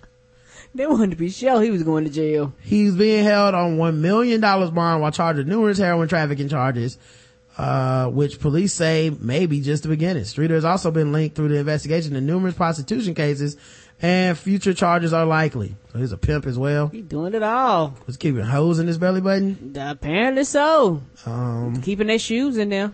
I just wonder if Rick Ross is sitting around somewhere like, I hope they don't look at my belly button. Everybody thinks I was a CO, but I was really slinging these rocks through my belly button. That's why I keep the bodies. Can you imagine pulling a gun out his belly button? The chat room for Guest Race says intergalactic insect. Oh my. That's Litter Brothers. Was selling those drugs to pay for his weight loss surgery. Black Bruce, says Keylon. Keylon 3.14, so Keylon Pie. One who could be heard saying, hey, hey, hey, as they took him away to prison. Hey, hey, hey. You want some heroin? Oh, really tell me about do you some heroin? Blacker than a flyer advertising a party for the grown and sexy. Punchline to a Bieber knock knock joke. White, big, fat, black, and nasty. Black, Rick Ross cousin Black. He's still eating lemon pepper on his effing wings. The correct answer is, and everybody got it, I believe, Black. One person said it right. Karen snitched on you. One of you said white. Oh, my bad. No, that's okay. That's okay.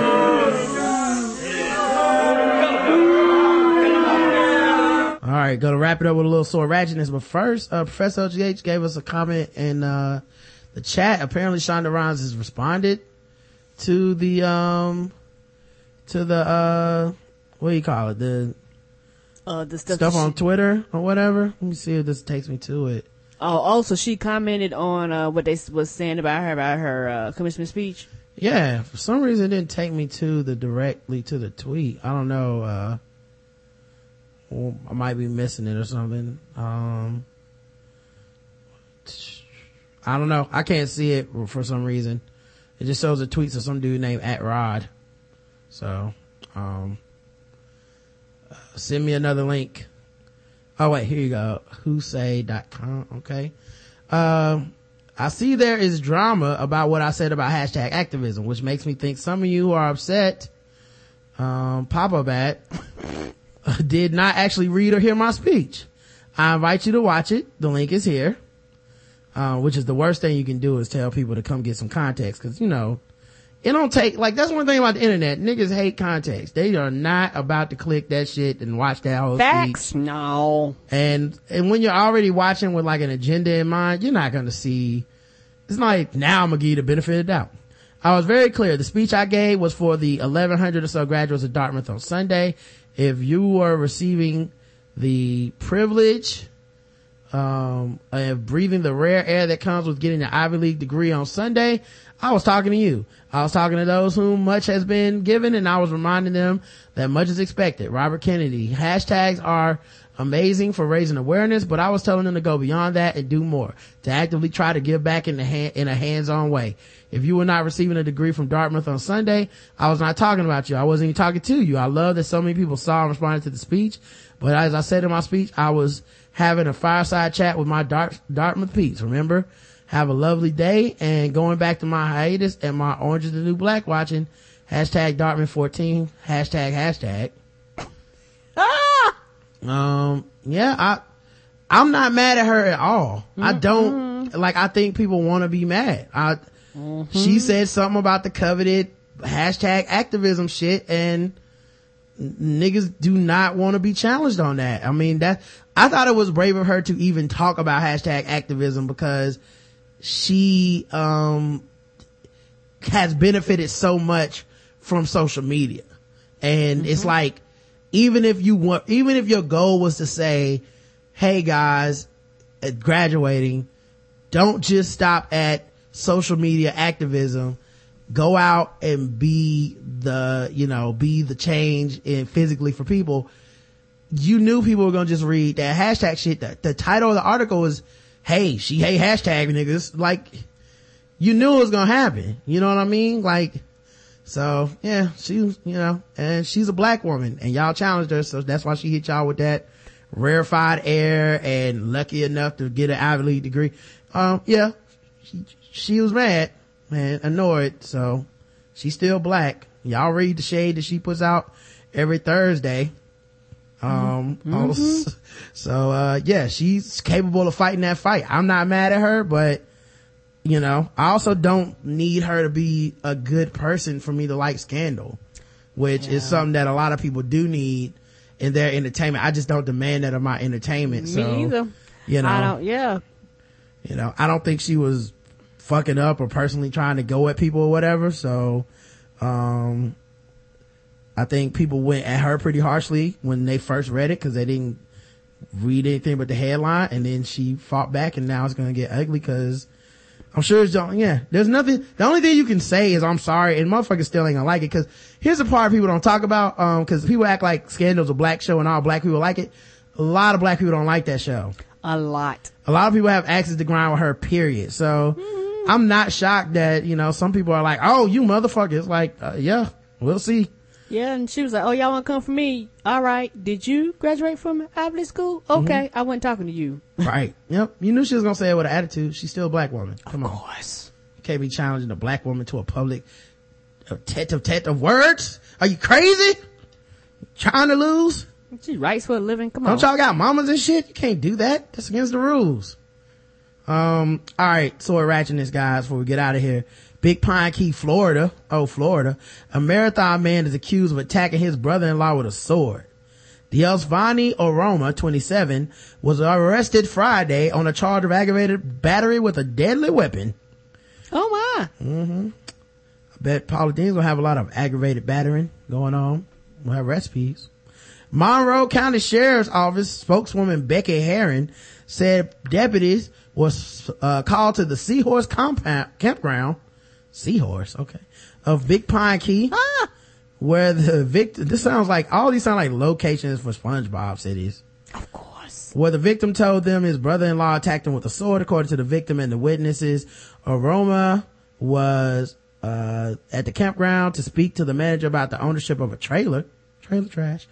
As Aroma was leaving, he decided he drove by the victim and words were exchanged. Aroma got out of his vehicle and began fighting with the man. At some point during the fight, Aroma removed a sword from the trunk of his car and began swinging at the victim, striking him several times. Shit. Aroma then left the scene, returned home to Marathon, where police met with Aroma. He told them he threw the sword away. The sword was found at the scene. So he didn't throw it far. And not far enough. Anyway, we'll be back Saturday with the Feedback Show, Friday with Balls Deep Sports. Thanks everybody for hanging out. Appreciate all y'all for checking out the show. Yes. Shout out to Shonda Rhimes. I don't have no problem with you, boo. Do your thing. Okay. Sorry that they tried to turn on you today, but I'm glad that it all worked out. They'll be back in the fall. The show is off right now. I heard they moving it to Fridays. I just hope that don't mean that it's over with. Okay. That's not good. But we'll be back on Saturday, man. Until then, support our sponsors, Shadow Dog Productions, AdamandEve.com, code TBGWT. I love you. I love you too, baby. Mwah.